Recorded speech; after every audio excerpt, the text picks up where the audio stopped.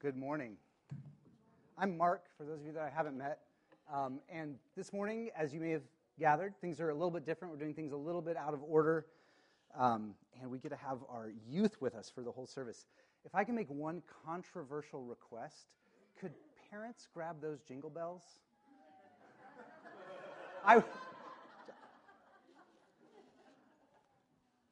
That's it. That's the only controversial request. So we're going to reflect on this passage from Isaiah 35 this morning in three different parts. So I'm going to just have a quick reflection on kind of the wonder of this passage, and then we're going to move through the rest of our service, and we'll look at it through a couple of different lenses later on. But I wanted to thank the kids for making that video, for Jeff for putting that together. It was really helpful. And it was really helpful to have you guys talk about some of the things that frighten us, or some of the things that can be kind of dangerous or scary about the wilderness. I don't know if any of you have ever driven to Spokane. I grew up in Spokane, and the drive from Seattle to Spokane takes you through some of the lushest green parts of our country, but also through some wilderness. There are some stretches there, Moses Lake, Ritzville, that are wilderness, and there's not much going on there. And I don't know if the wilderness is a scary place to you guys, but for the people of Israel, for God's people, where they grew up, the wilderness was a frightening place. The city was a place of safety and protection, right? The city had walls, it had gates that you could close to keep out enemies. The city had community, had family.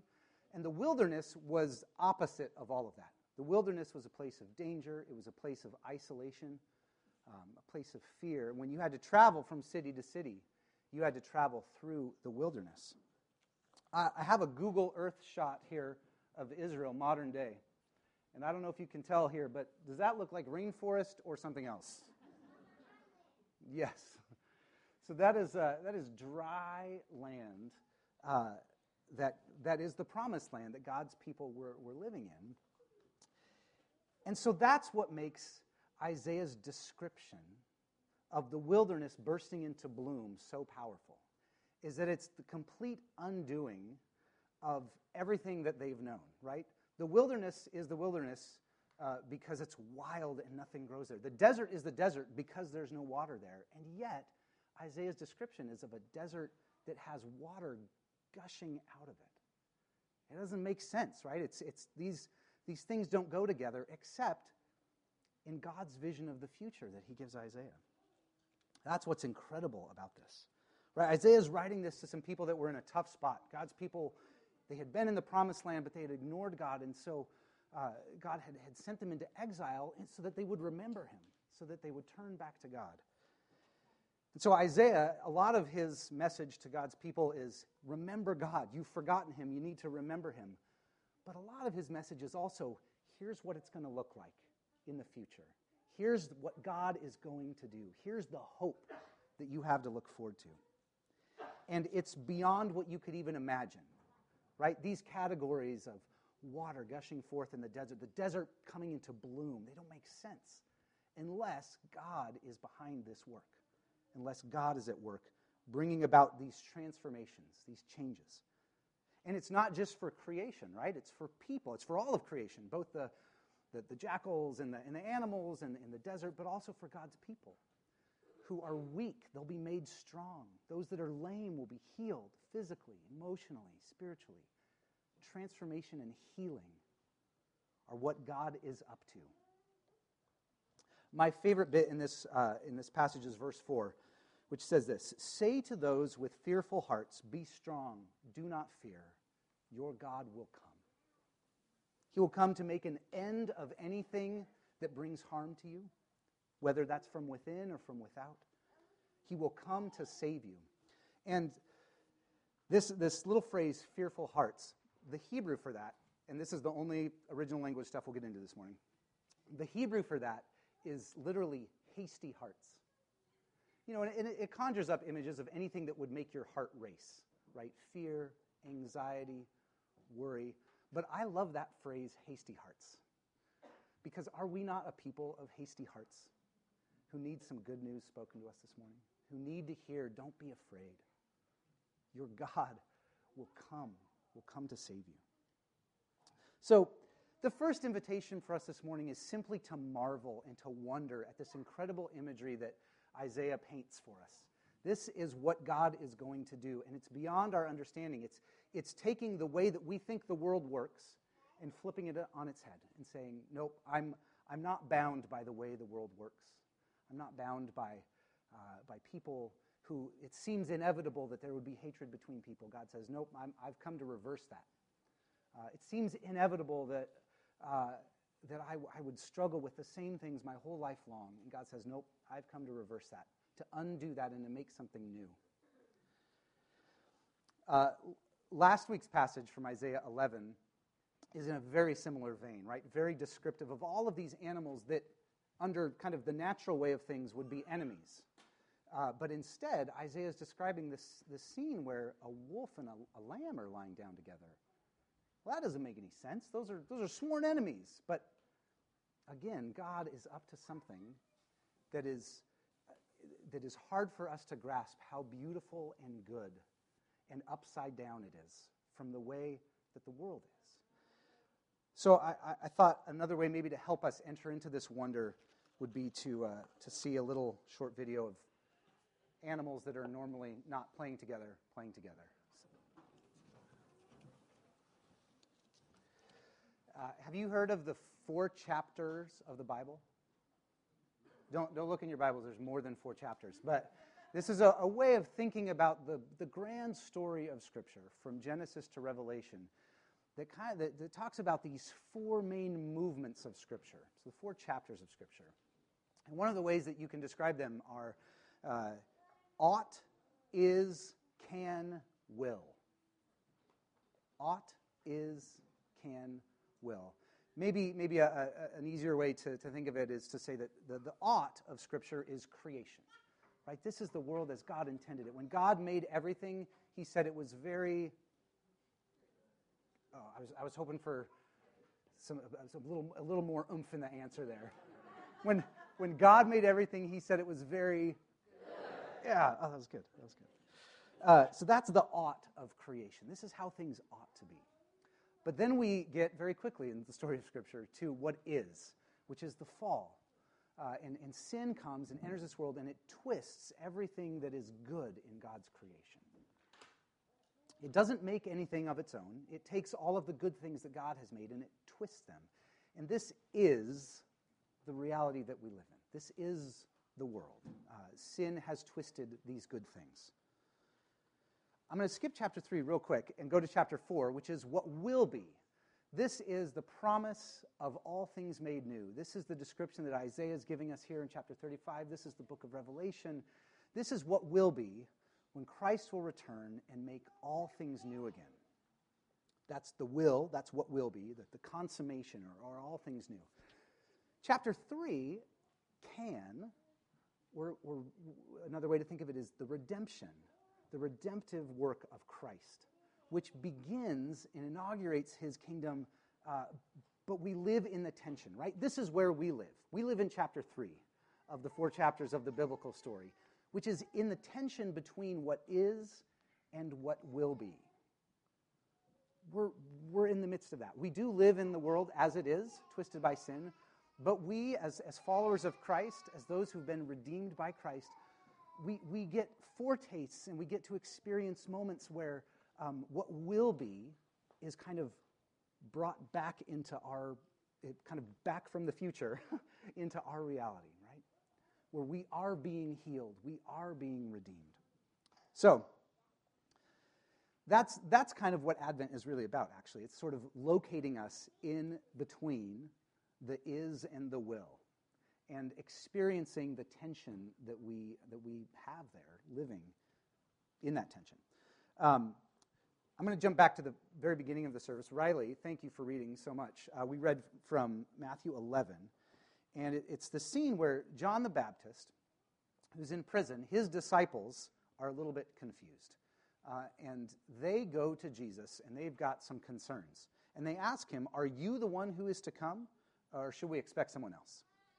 And what they mean by the one who is to come, right, is the Messiah. Are you the Messiah? Are you the one who's coming to save us? Now, there was some confusion about what that would look like. Like, what did they need saving from? And there was a lot of people that thought what they needed saving from was the Romans. The Romans were the ones who were in charge. They were making life difficult for God's people.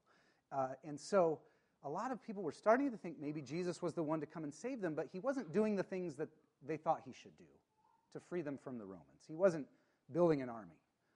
He wasn't running for a political office. And so they were a little bit confused. And so they did a very reasonable thing, and they simply asked him very straightforwardly, are you the one who is to come? Are you the Messiah, or should we find somebody else? And Jesus responds, not just by saying, yes, I'm the one. Check that box. I am that one. Instead, what he does is he quotes from Isaiah. And he says, go and tell John this. The blind receive sight. The lame walk. Those who have leprosy are cleansed. The deaf hear. The dead are raised. And good news is proclaimed to the poor. Blessed is anyone who does not stumble on account of me. Jesus is saying that his life and ministry fulfill what Isaiah was talking about here. They inaugurate something new, God's kingdom. That God himself is the only one who can actually do these things, who can bring life and water out of a barren desert, who can bring healing to that which is broken. And Jesus is saying that's happening if you're paying attention. If you're watching my life, if you're watching my ministry, listening to my words, that's happening. Go and tell John that. So we are here in this in-between season. And we do a thing every week that helps us connect some of these dots, I think. And it's something that brings us face to face with Jesus. We come to communion. We come to the bread and to the cup that bring us face to face with Jesus and to his work on the cross, which began this ultimate redemption of all things.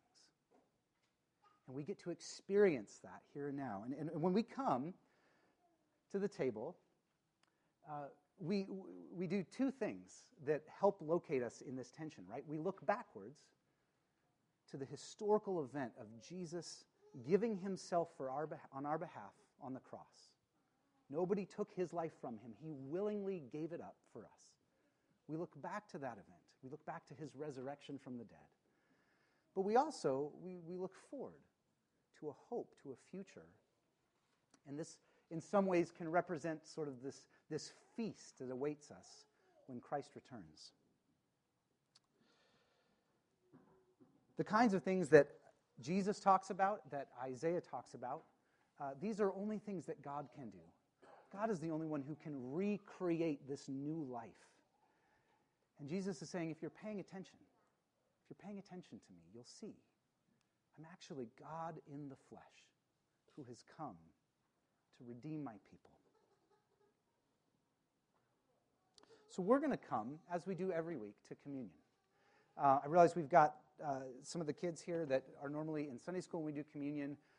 We do have a class that prepares our second and third graders for communion, but we're going to leave that up to the parents. If you want your children to come and receive communion, or if you want them to come and just receive a blessing, that's up to you. We don't believe that anything should come between the children of God and the experience of the presence of God. And in many ways, each one of us, we come with only a limited understanding of the grace that we receive, right? All of us are growing in that. So we'll let that be up to the parents' discretion for the children to receive communion this morning.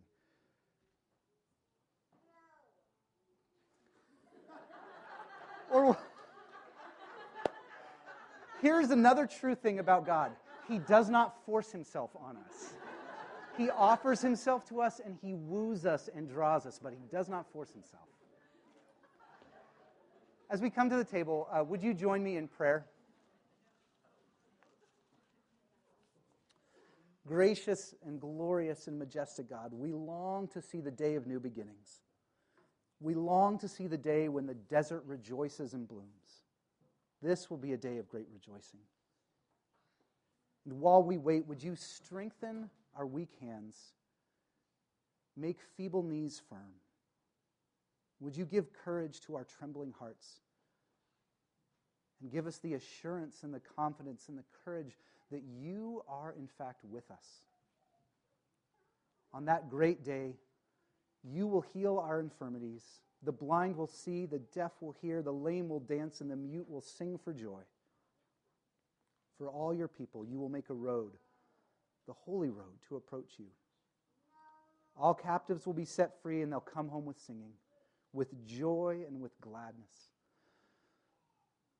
Lord, as we long for that day, help us to live in this moment here and now, anticipating your kingdom, living as people of joy and gladness, being people who proclaim good news to the poor, who hear it and understand our weakness and yet receive from you strength. You have forgiven our sins. Your work on the cross completely and fully has covered our sins with your love and removed them from us as far as the east is from the west. So may we come and receive these elements in that confidence and in that hope this morning, Lord. We pray all this in the name of Jesus, who taught his disciples to pray. Our Father, who art in heaven, hallowed be thy name.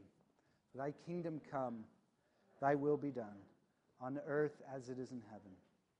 Give us this day our daily bread, and forgive us our sins, as we forgive those who sin against us. And lead us not into temptation, but deliver us from evil. For thine is the kingdom, and the power, and the glory forever. Amen.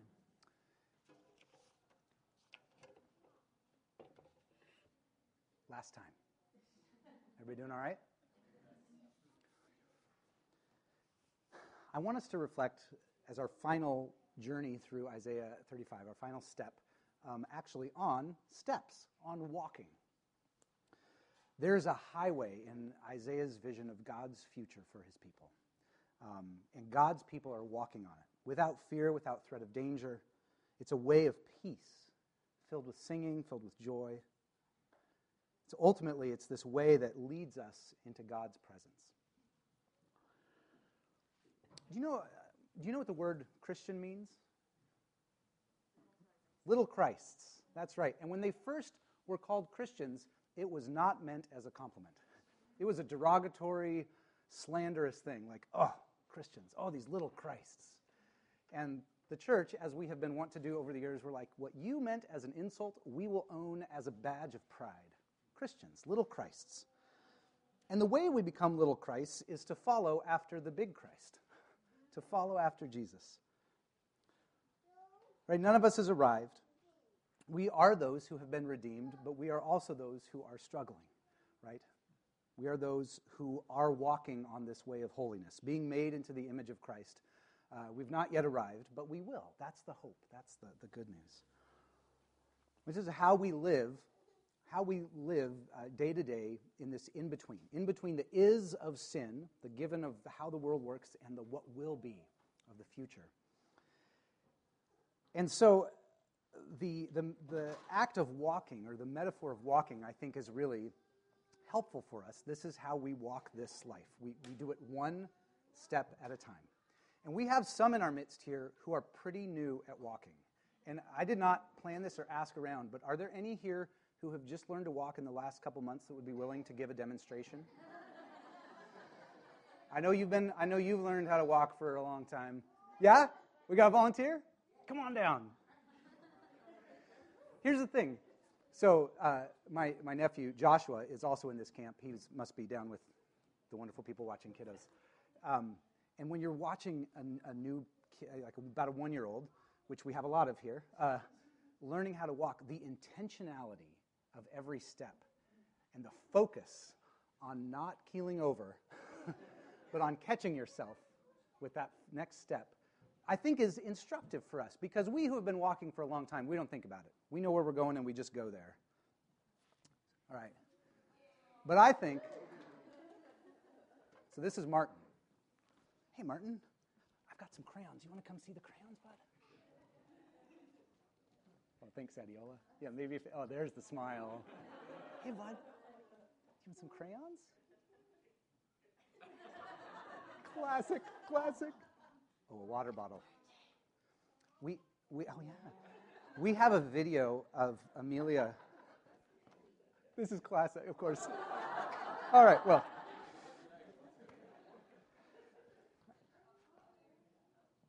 Come here, bud. Am I the distraction? I'm not looking. Nobody look.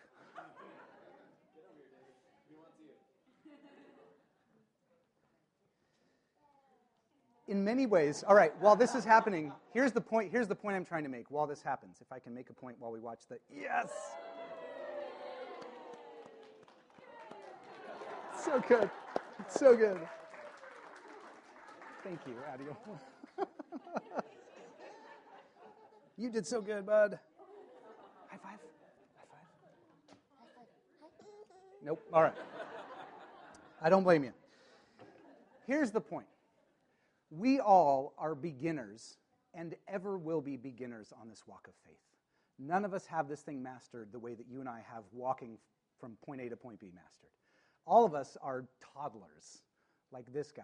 And so the question, I think, for us this morning is, what is that next step? If this life of faith that we're on is walking, is a journey, then we don't have to, we know the destination, and we know that it is going to be only God's grace and his faithfulness that brings us to the destination. But today, right now, as we live in this tension-filled moment between what is the givenness of the twisting of sin, of everything that's good, and this ultimate hope of everything made new, the question, I think, for us is, what is the next step, our next toddling step of faith on this journey that we're on? And that's a question that I cannot answer for you. That is a question that you have to sit with, that we all have to sit with, and ask God, what is that next step of faith that you're leading me on? Maybe for those of you who are in school, maybe there's someone in your class who's having a hard time, and there's a way that you can love them by coming alongside them, by showing them kindness. Maybe it's needing to speak to someone in your life about your faith. Maybe that's the next step of faith. Maybe there's a relationship that needs to be reconciled to show just a taste of this beautiful future that Isaiah talks about. Right? All of us are just learning how to walk. So the question is, as we walk this highway, what is that next step? And steps, right, little steps here, they involve change, which can be scary. Taking a step of faith can be a scary thing. But the change that God is bringing about ultimately leads to beauty. This whole passage, Isaiah 35, it's all about transformation, right? Deserts changed and transformed into gardens. Broken people changed and transformed into whole people, healed and whole. Sorrow changed, transformed into joy and song.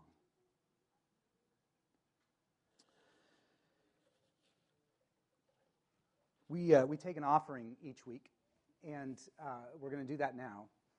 But the primary thing that we're doing when we take an offering is not funding the church. We are grateful for the resources we have to pay staff, to pay rent, to buy candles, things like that. But the primary thing is not the funding of the church. The primary thing is that we are offering our lives to God.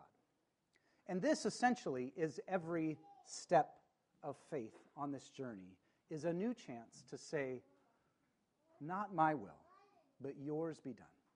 Lord, what would you have me do?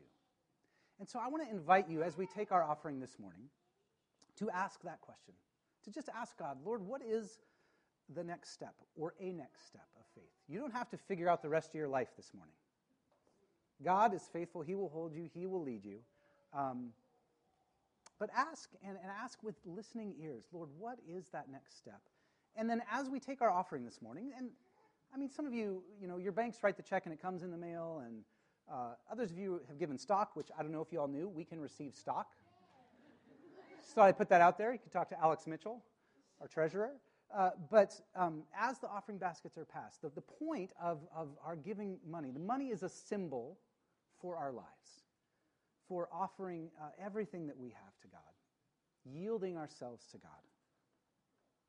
That's what we're doing in the offering. So we're going to sing the doxology like we do. We're going to receive our offering. But as we do that, come with this question.